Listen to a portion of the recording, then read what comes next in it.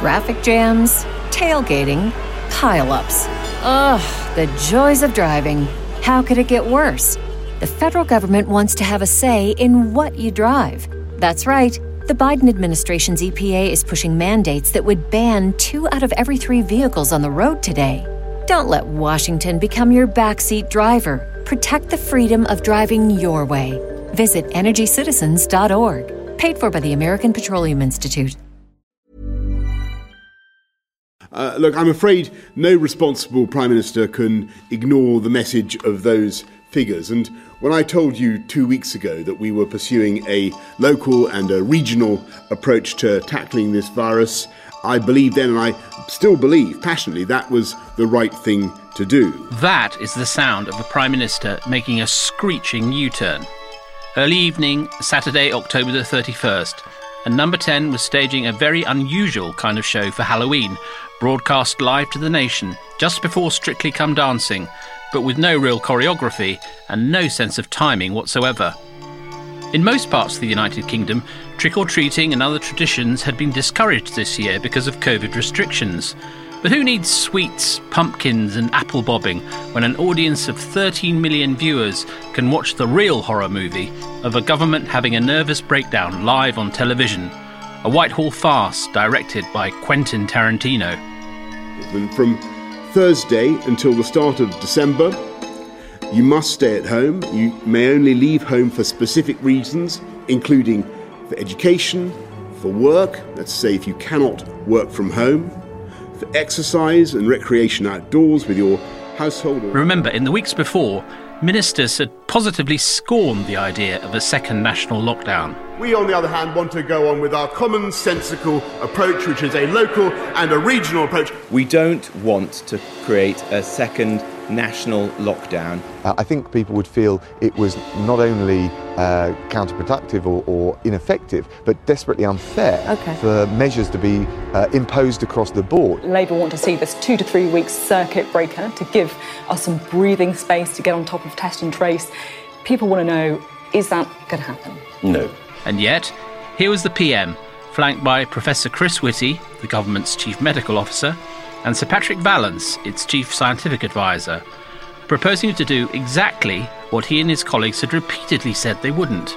That is, impose a national lockdown until Wednesday, December the 2nd.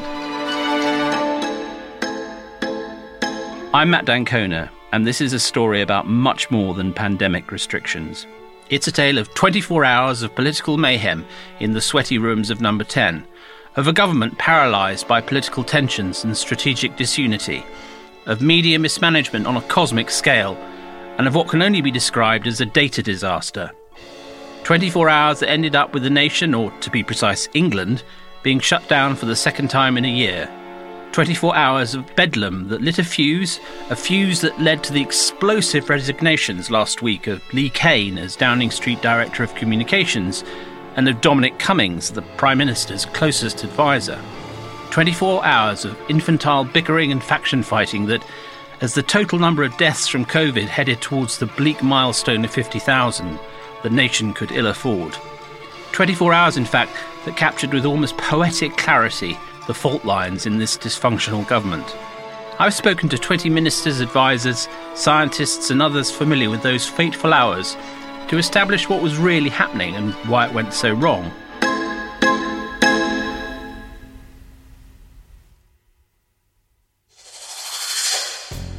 Tortoise is a different kind of newsroom. We publish podcasts and articles, but just as importantly, we're open to our members. Our members help us decide what stories to cover and how to think about them. I'd love you to join us, and listeners to this podcast can do that at half price. All you have to do is go to tortoisemedia.com and use the code MAT50 to get a year's membership for just £50. What's more, you get your first 30 days for free.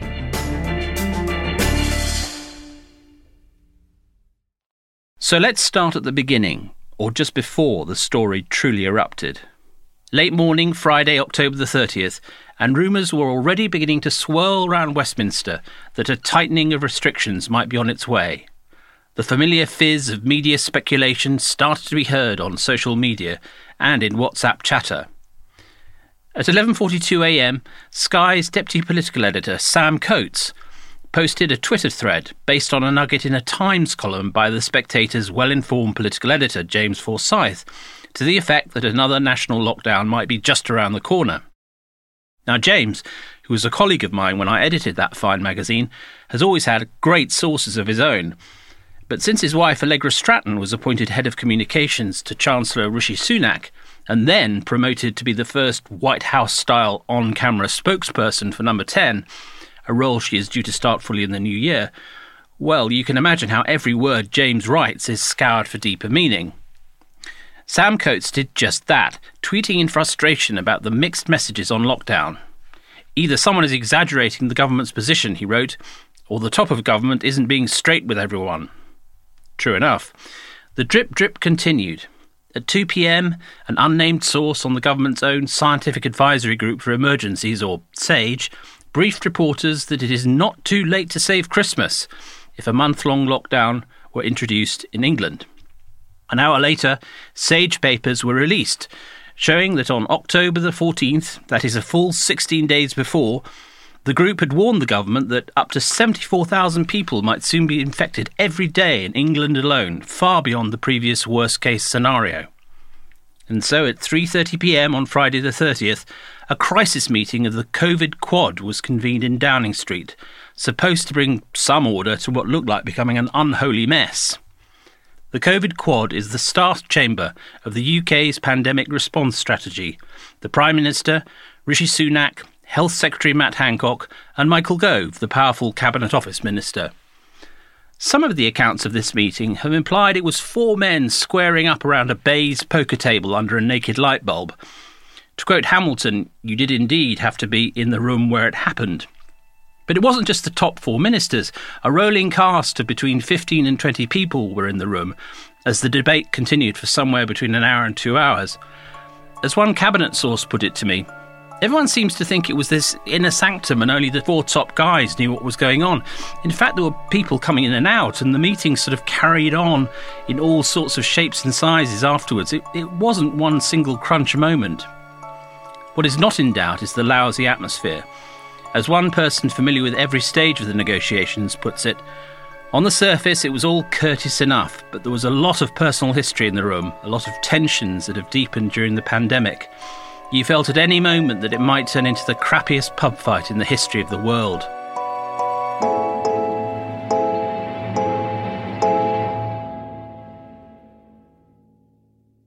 The divisions were familiar enough.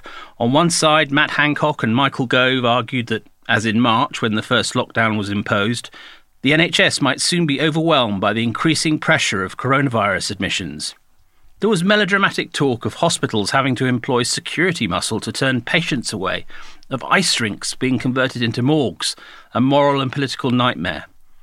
In the other corner was Rishi Sunak, who wanted to know if the inevitable economic cost of another national lockdown and the more immediate price to the Treasury in extended rescue measures were really justified.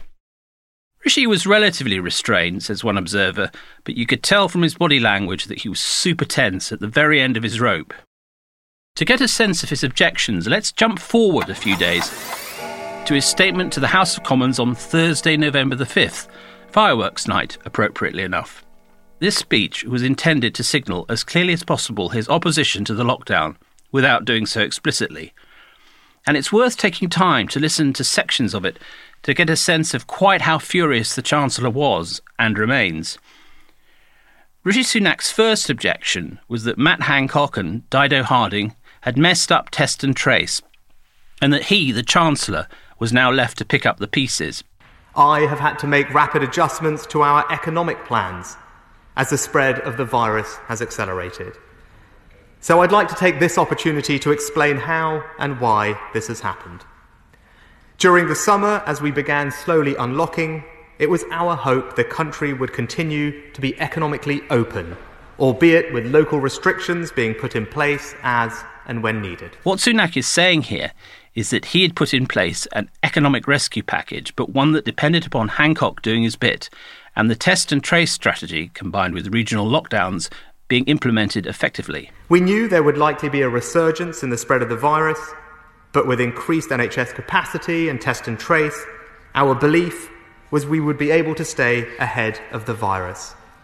On this basis, we designed an economic approach which continued providing wage support to people, incentivised businesses to retain staff beyond the end of the furlough scheme, and created new job creation and training schemes such as Kickstart.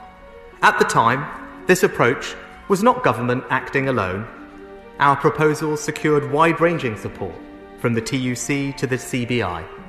It was their hope, as it was ours, that the public health situation would allow us to keep businesses and workplaces open.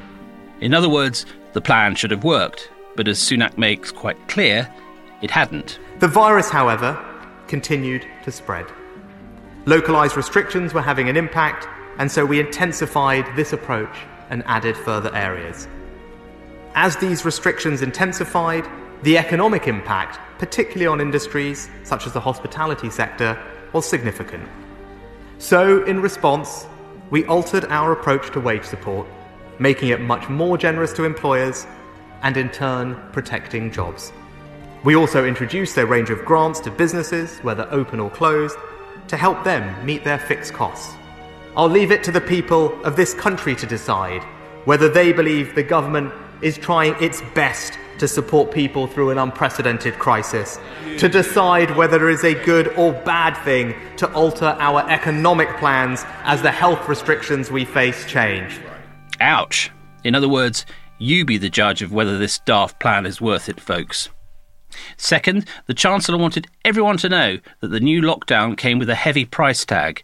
Here he is responding to Mel Stride, Conservative chair of the Commons Treasury Select Committee. The OBR are one of our preeminent forecasters, and what they are forecasting already is that the economy falls by about 10% this year, that unemployment reaches 12%, an increase of 2.5 million people, and that in the medium term our economy will suffer scarring of about 3%, which represents tens of billions of pounds of less economic output, and indeed he will of course also know the impact this is having on our public finances. That is the situation as it exists today, before we enter the new set of restrictions. Obviously that will cause additional stress on all the numbers that I outlined for him. He will also have seen the Bank of England's comments this morning that the duration of further restrictions will increase their impact of long-term scarring on the economy. And just to hammer home the point, here's Rishi Sunak telling Tory MP Peter Bone that, yes indeed, he was being compelled to borrow too much. My honourable friend asks an excellent question. In the short term, we are paying for this through extensive borrowing, and he will see that this year our debt to GDP will rise to roughly 100%. We are also carrying a significant ongoing borrowing requirement that is evident in the forecasts that have been seen. Now, that is not a sustainable situation.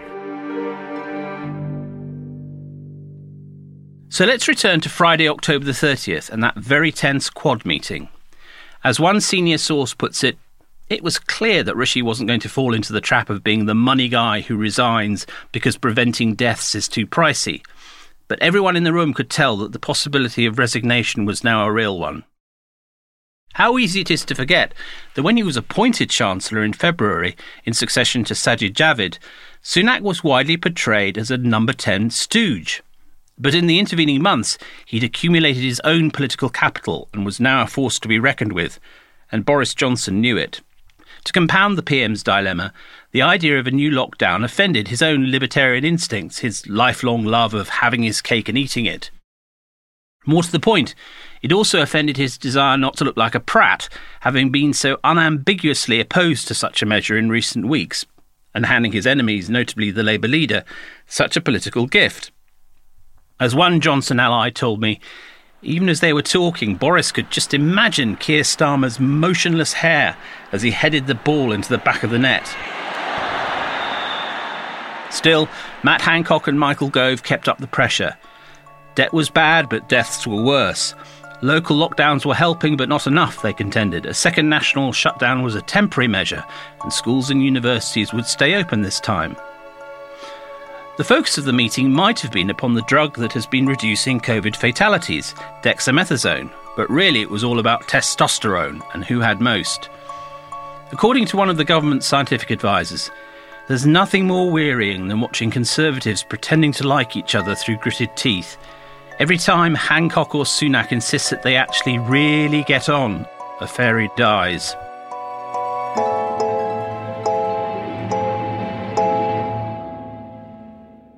This Poundland machismo set the tone for all that was to follow, but it also had immediate and very important effects.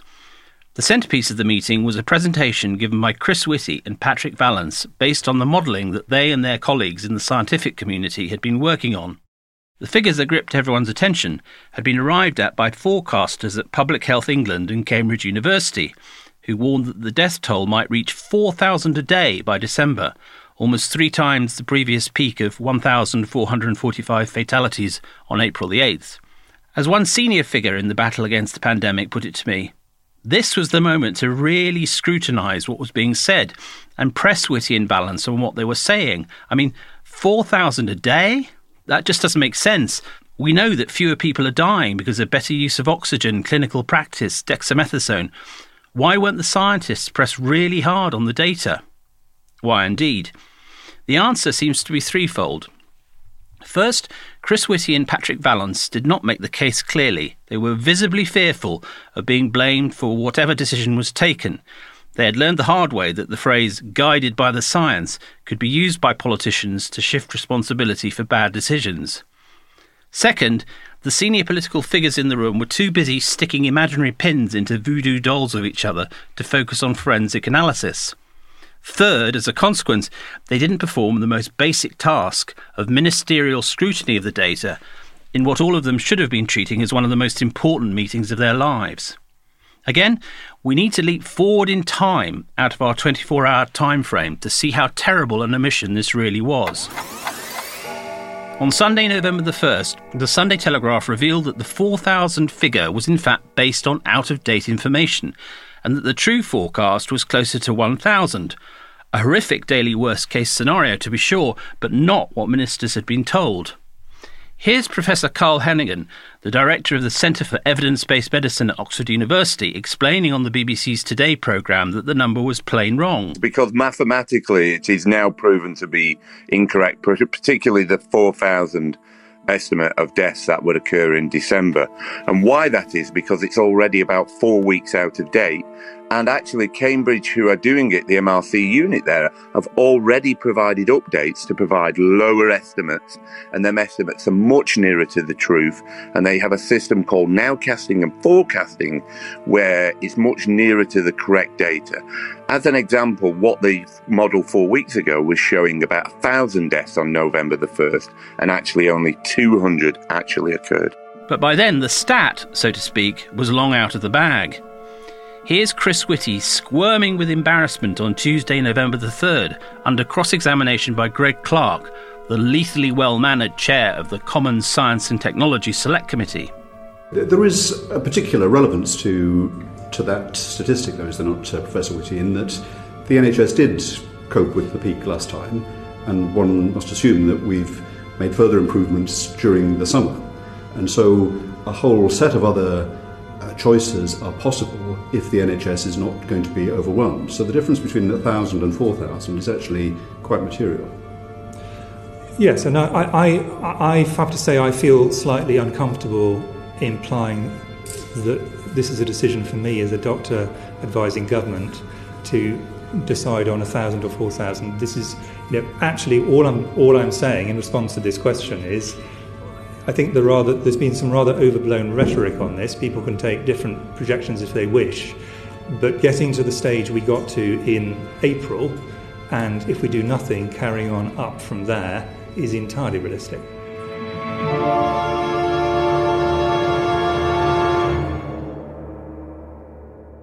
Let's go back again to the afternoon of Friday, October the 30th. The Quad meeting dispersed with Boris Johnson still troubled by what was being proposed. In the words of one cabinet advisor, the PM had got to 95% certainty on lockdown, in the sense that he accepted the logic of what he'd been told but wanted to mull it over. Maybe go to Chequers and summon a few people for a final one-on-one discussion before pressing the button for a Monday announcement. This was naive. As was frequently pointed out to me, it takes hundreds of public servants even to prepare to operationalise a lockdown, let alone to impose one. By the time the Quad meeting was over, WhatsApp messages and emails, authorised or otherwise, were already fizzing across Whitehall and between ministers and officials and their opposite numbers in Scotland, Wales and Northern Ireland. Wales, for instance, was already halfway through its own so-called circuit breaker national lockdown, which had begun on October the 30th, on the instructions of the Welsh First Minister, Mark Drakeford. And we have now reached the difficult decision to introduce a 2-week fire break starting at 6 p.m. on Friday this week. And was set to end on Monday, November the 9th. Northern Ireland, meanwhile, had opted for a similar arrangement even earlier, beginning its own circuit breaker lockdown on October the 16th, which will be lifted in phases between November the 20th and November the 27th.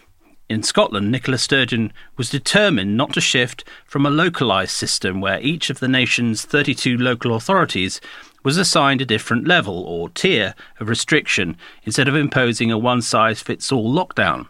In other words, a disunited kingdom. The lesson of the first lockdown is that the simpler the measures are, the likelier they are to work. In that spirit, the government was always keen to present uniformity across the UK when it could. The furlough scheme, whereby the Treasury pays 80% of the wages of staff who might otherwise be made redundant, up to £2,500 per month, has now been extended to March. Ministers emphasised time and again that this is a UK-wide scheme. The furlough scheme is a UK-wide scheme. Symbolic of the solidarity. Hey, I'm Ryan Reynolds. Recently, I asked Mint Mobile's legal team if big wireless companies are allowed to raise prices due to inflation. They said yes. And then when I asked if raising prices technically violates those onerous 2-year contracts, they said, "What the f*** are you talking about, you insane Hollywood ass?" So to recap, we're cutting the price of Mint Unlimited from $30 a month to just $15 a month. Give it a try at mintmobile.com/switch. $45 up front for 3 months plus taxes and fees. Promo rate for new customers for limited time. Unlimited more than 40 gigabytes per month. Slows full terms at mintmobile.com. Traffic jams, tailgating, pile-ups. Ugh, the joys of driving. How could it get worse? The federal government wants to have a say in what you drive. That's right. The Biden administration's EPA is pushing mandates that would ban 2 out of every 3 vehicles on the road today. Don't let Washington become your backseat driver. Protect the freedom of driving your way. Visit EnergyCitizens.org. Paid for by the American Petroleum Institute. Does what's going on in the American election scare and bemuse you in equal measure? Want to know what Biden and Trump are up to without tearing your hair out? Then you need to listen to American Friction, the brand new podcast about the countdown to the big vote in November from the makers of Oh God What Now, The Bunker and Paper Cuts. Every Friday, we'll speak to leading experts and blockbuster commentators from the United States to explain the latest news and the big issues behind the vote. That's American Friction with me, Jacob Jarvis. Me, Chris Jones. And me, Nikki McCann Ramirez. Out every Friday, wherever you get your podcasts.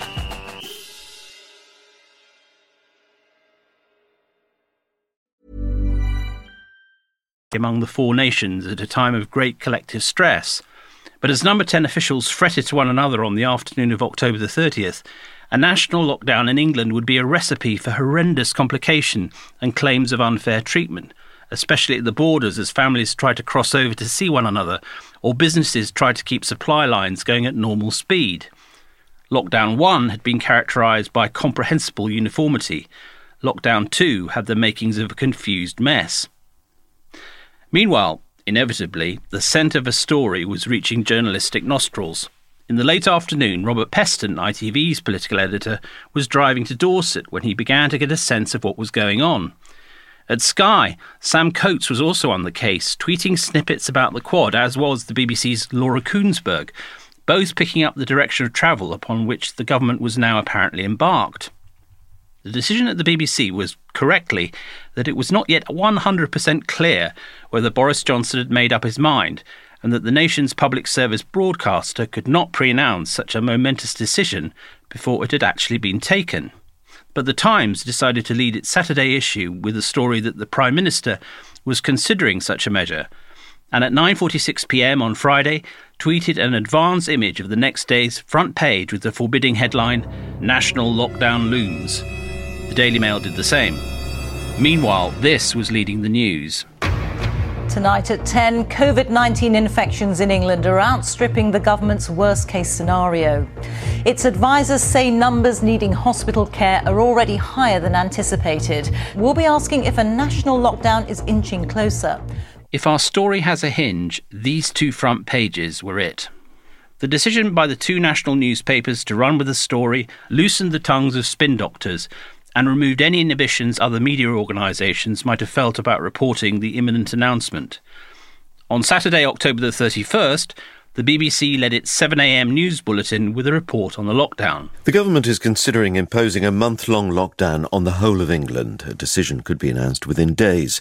The rethink comes as government documents, seen by the BBC, suggest the UK is on course for significantly more deaths than during the first wave of the pandemic. One of the statistical models indicates more than 4,000 people could die each day, unless tighter restrictions are brought in, although other projections are lower. Then, at 7:07 a.m, the BBC's Laura Koonsberg tweeted the crucial detail that the Quad had been presented with a range of predictions. But one even puts daily deaths over 4,000, she posted. As one confidant of the Prime Minister puts it, that was the key moment. Once the figure of 4,000 was in the public domain, Boris had no choice but to go ahead with the lockdown. We had moved beyond public health policy into political necessity. Thus began Boris Johnson's Halloween of horror, a media pile-on matched by fury on the Conservative backbenches that the government was being bounced into excessive restrictions, matched by the PM's own anger that he had been denied the chance to give this huge decision proper consideration. At 9:07 a.m, Robert Peston tweeted a link to an ITV article claiming that the PM appears to have made a catastrophic misjudgment by failing to lock down England earlier. Too soon or too late. By this stage, Johnson was visibly apoplectic and immediately launched a leak inquiry to find out who was the so-called chatty rat.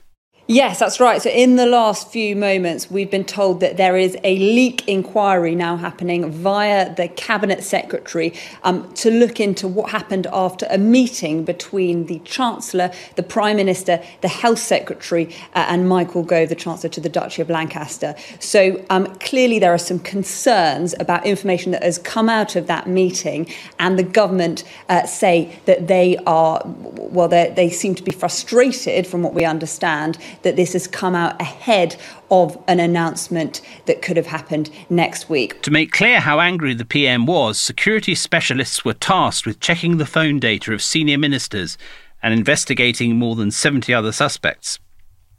But there was more rage than reason in this. Most leak inquiries draw a blank for the simple reason that most media stories are a jigsaw drawn up from multiple sources and a bit of deduction. As one cabinet ally of Boris Johnson told me, it was transference on a massive scale. Boris wanted to stamp his authority on the government precisely because it was one of those moments when, you feel things are spinning out of control. A cabinet meeting was called and a snap press conference set for 4 p.m. As social media and WhatsApp groups caught fire, the story was quickly framed as an example of spectacular media mismanagement, and so it was. But as we shall see, it was much more than that. As the PM clenched his fists and swore freely, nobody was sweating more than Lee Kane, the PM's communications chief. Lee Kane had been with Boris Johnson since the Vote Leave campaign in 2016, and stuck beside him even when he was on the back benches after his resignation as Foreign Secretary. He will never be allowed to forget that as a Daily Mirror journalist, he wore a chicken suit and chased David Cameron during the 2010 election campaign. But he had come to be regarded with great respect and affection by the Prime Minister, who liked to refer to him as Premier Lee. Now, Lee Kane was in serious trouble, trying to bring order to a hurricane of media speculation. But his difficulties symbolised much more than poor press management at the heart of the Johnson government. First, he was a core member of the tough guy Brexit gang, the team that Boris Johnson had brought with him into government to make Number 10, in effect, the new headquarters of Vote Leave. Michael Gove, Dominic Cummings and Lee Kane were all Brexit comrades, and as veterans of the referendum, operated as a gang. They loved to talk tough about Brussels, about leaving the EU without a trade deal, about showing brinkmanship and bottle. Cummings, in particular, liked to give his comrades blokish nicknames. Kane was Kano. Ben Gascoigne, the PM's political secretary, was Gaza. Robert Oxley, Leave's man at the Foreign Office, was Rockstar. And David Frost, the government's chief Brexit negotiator, was, inevitably, frosty. All this was presented as harmless laddish behaviour, but it signified much more than political loyalty. Having won a referendum and a general election, neither achievement to be sniffed at, the Brexit gang had pretty high opinion of themselves and were openly aggressive towards anybody they considered suspect or off-message. Unfortunately for the smooth running of government, this included 99% of Whitehall officials and the overwhelming majority of MPs. Dominic Cummings, a right-wing Trotskyite in a hoodie, regarded everything as a battle to be won, a struggle to be fought to the death. This meant that he, and Lee Cain too, were good at campaigning but baffled by the slower, arduous, meticulous pace of government. And unfortunately for the Leave gang, the one thing you need in a pandemic is quite a lot of government. As one pro-Brexit minister who had nonetheless been growing concerned by the Cummings culture puts it, "Look, it's fine to move fast and break things, and Dom's quite right about a lot of things. But after you break things, you have to build new stuff up too. And we just haven't done that with coronavirus."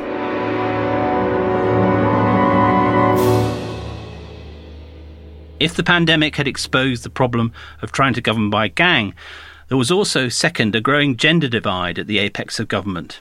In the past week, Carrie Simons, the PM's partner, has been widely accredited with Lee Cain's eventual decision to leave.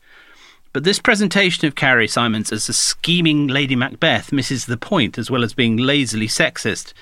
Like Allegra Stratton, the government's talented new chief spokesperson, Carrie Simons was unimpressed by all the performative machismo in Number 10 and by the needlessly aggressive approach of Dominic Cummings and Lee Cain. Allegra Stratton told friends that she'd not talked to Lee Cain for weeks because of his abrasive manner and his Trump-esque contempt for some sections of the press. With plenty of journalistic experience of her own in the past travelling the country, she believed she could make the government's communications more accessible at a time of great national stress and increase its daily reach to voters. Her special interest was in the levelling up agenda, which was why she'd gone to work for the Chancellor in the first place. Now transferred to Number 10, Allegra Stratton made clear that things had to change, and that she wouldn't be a speak-your-weight machine on behalf of the Vote Leave gang. But, an important detail in view of what was to happen, that she wasn't seeking Lee Cain's head or that of Dominic Cummings. Lee Cain decided that he could not continue as Director of Communications in the context of any such demands, and in any case was hoping that Boris Johnson would promote him to the role of Chief of Staff, an idea that had been discussed by the two men in the previous weeks. The role was still notionally held by Eddie Lister, Boris's former Deputy Mayor of London, who had made clear months before that he would like to step down and had already become a member of the House of Lords. The idea of promoting Lee Cain to this position was obviously ridiculous. If, to use the roles made famous by Aaron Sorkin's White House drama The West Wing, he wasn't up to being C.J. Craig, how could he possibly cope with the job of Leo McGarry? Where was the logic in that?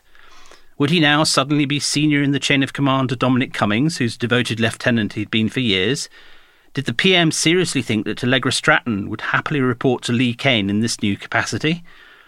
The truth is that Ben Elliott, the chairman of the party, and others had for months been sounding out potential candidates for the job of Chief of Staff. And it's a measure of how dysfunctional Boris Johnson's government had become and the reputation it had acquired that they couldn't persuade anyone with talent to take a job that would make them one of the most powerful people in the country. It was ridiculous even to think of Lee Cain as the solution, and Carrie Simons told Boris Johnson so. As one of her friends put it to me, the reason Carrie was against Lee becoming Chief of Staff is because she's met him. Yet again, we can see the seeds of big changes being sown in the crunched 24 hours of Johnson's Halloween nightmare. As Lee Cain and his allies flailed, Boris Johnson held a virtual cabinet meeting at 1:30 p.m, at which ministers were presented with a fait accompli and an incomplete picture. As one of them put it to me, it was at best a courtesy notification of what would be announced later on that afternoon. There was no discussion of furlough being extended or much of the detail. There was a fair bit of irritation at the leak. It was mostly an embarrassment. We were doing this because we were doing it, and that was that.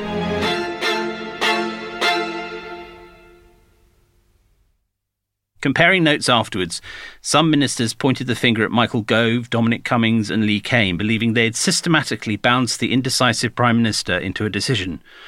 For the record, the Gove camp emphatically denies this. Somebody leaked from that meeting. Was it you? No. Do you know who it was? No. By this stage, the mole hunt was already pointless. The word was out and the embarrassment of the government compounded further as every hour passed.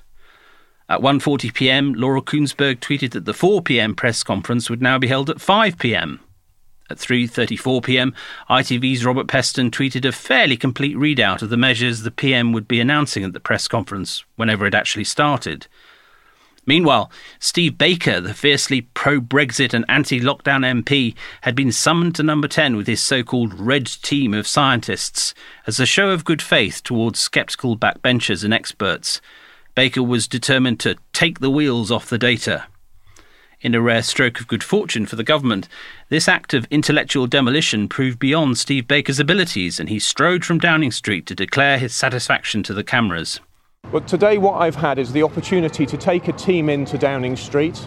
There were 3 scientists, myself, a data analyst. We've had an amazing opportunity to robustly scrutinise the arguments, the data, the forecasts of where we're going. And what I would say to people is the Prime Minister's got very, very difficult choices to make. And I would encourage all members of the public and all members of Parliament to listen extremely carefully to what the Prime Minister says today and over the coming days. But what followed was a fiasco of government communication that encapsulated the sleepless mess that had preceded it and hinted ominously at the days of serious political fallout that were to follow. Behind the scenes, Boris Johnson kept going missing in the warren of Number 10 as aides tried desperately to get the final version of his speech and accompanying communiques signed off. The PM likes to write his own material, which is fine, except when you have half an hour to finish an all-important statement to the nation. There were serious worries that Patrick Vallance and Chris Whitty's slides were completely incomprehensible. And there was also the bathos of 2 competing events on television. England trouncing Italy at rugby to win the Six Nations title, a match that kicked off at 4:45 p.m. And then Strictly Come Dancing's scheduled start time of 7:10 p.m. Could Boris Johnson's Strictly New Lockdown show be safely sandwiched between the two? Of such calculations is real politics made. The rolling news channels cut back and forth between the studio and the dispiriting sight of 3 podiums bearing the Hands, Face, Space slogan in Downing Street. Would the press conference ever happen? At 6:30 p.m. it was postponed again.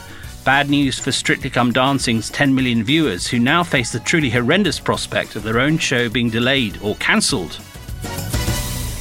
At 6:47 p.m, finally the press conference began. But precisely when a Churchillian moment of statesmanship and focused oratory was most required to give the nation a sense of quite how much was at stake, well, that wasn't quite what we got. Good evening, and apologies for disturbing your Saturday evening with more news of COVID, and I can assure you I wouldn't do this unless it was absolutely necessary. But first I'm going to hand over to Chris and then to Patrick, who will present the latest data. Patrick Vallance and Chris Whitty proceeded to mount one of the worst slide presentations in the history of Western democracy. The image showing heat maps of how the virus was hitting different age groups deserves special mention, as does the Excel spreadsheet listing the situation facing individual hospitals. The overall impression was a blur of meaninglessness. Patrick Vallance showed the slide with the all-important 4,000 death projection, but curiously omitted to mention the figure.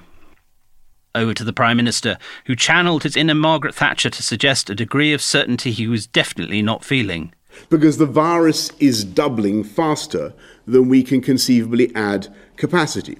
And so now is the time to take action because there is no alternative. Indeed, a few minutes later, he was musing publicly about how torn he was. This is a constant struggle and a balance that any government has to make between lives and livelihoods, and obviously lives must come first, but we have to be mindful the whole time of the scarring, the long-term economic impact of the measures that we're obliged to introduce. And lest anyone was in any doubt, the scientists were very keen to remind everyone watching that it was Boris Johnson's call and they were just advisors. There's no doubt from the purely point of view of the spread of COVID, the earlier you go in, the better.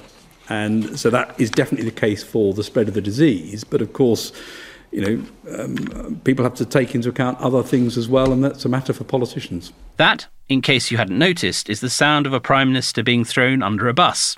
Perhaps, if you can think back to 2016, a bus with a lie on the side about £350 million that would come the way of the NHS if we left the European Union. He who lives by the bus risks dying under it. The press conference ended with Boris Johnson still in place but visibly subdued, looking like a man deeply and justifiably demoralised, a politician conscious that the engine was out of fuel. He had survived the Halloween from hell, just, but the ghosts of All Hallows Eve kept revisiting him. On Sunday morning, the key 4,000 deaths figure was publicly debunked in a Telegraph report. The Tory backbencher Steve Baker quickly changed his mind on second lockdown, with a core of at least 50 rebel Tories forming the new COVID recovery group to harry the government. More political capital had gone to waste. On bonfire night, the split within the Quad between the Matt Hancock-Michael Gove axis supporting lockdown and the doubters was out in the open thanks to Rishi Sunak's Commons statement making very clear the extent of his opposition. And most important of all, Johnson, the hapless figure amidst the leaks, chaotic press conference and muddled messaging, had been forced to confront a reality that had been clear to others for months, that the Number 10 organisation needed root and branch change so that it was worthy to be called an organisation at all. In this respect, the search for the chatty rat was a proxy for a question to which the PM knew the answer all along. Whether or not he could find out who had given the media advance notice of the lockdown plan, and he knew as a journalist that it was unlikely to be a single person making a single call, he knew that the mole hunt would force him to deal with the bigger problem of poisonous briefing.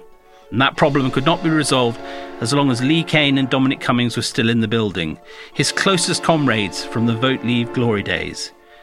His bungled attempt to make Kane Chief of Staff had the whiff of desperation, and Carrie Simons and Allegra Stratton told him so.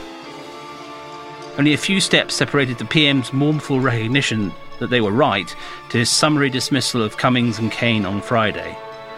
The old order changeth, yielding place to what? Over the weekend, a great reset of the Johnson government was repeatedly promised, but its form and character remained very unclear. More remarkable was the tectonic force driving it, namely that less than a year after he had won a remarkable 80-seat majority, Johnson was routinely described by his own MPs as being on probation or even in the last chance saloon. Rarely are a Prime Minister's problems so sharply and vividly dramatised as they were for Boris Johnson this turbulent Halloween. A whole style of government had been put to the test and found wanting. In the words of one cabinet minister, he should have stuck it out. The case for another lockdown was far from settled. History will not judge this weekend kindly.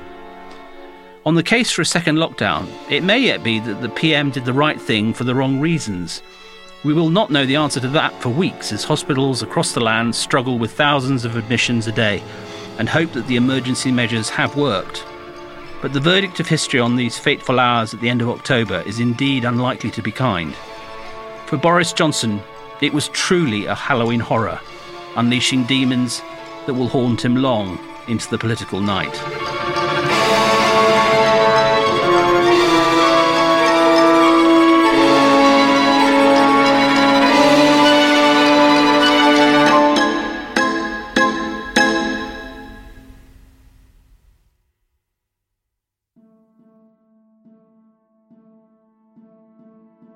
Thanks for listening today. If you've enjoyed this podcast, I think there's a really good chance that you'll enjoy all of the other journalism that we do at Tortoise.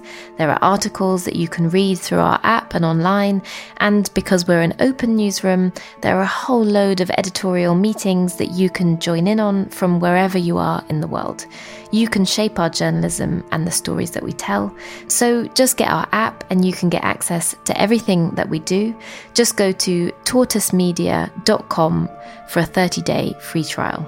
Oh, and of course, just as importantly, if you like this podcast, then do share it or give us a review. Thanks, and see you next week.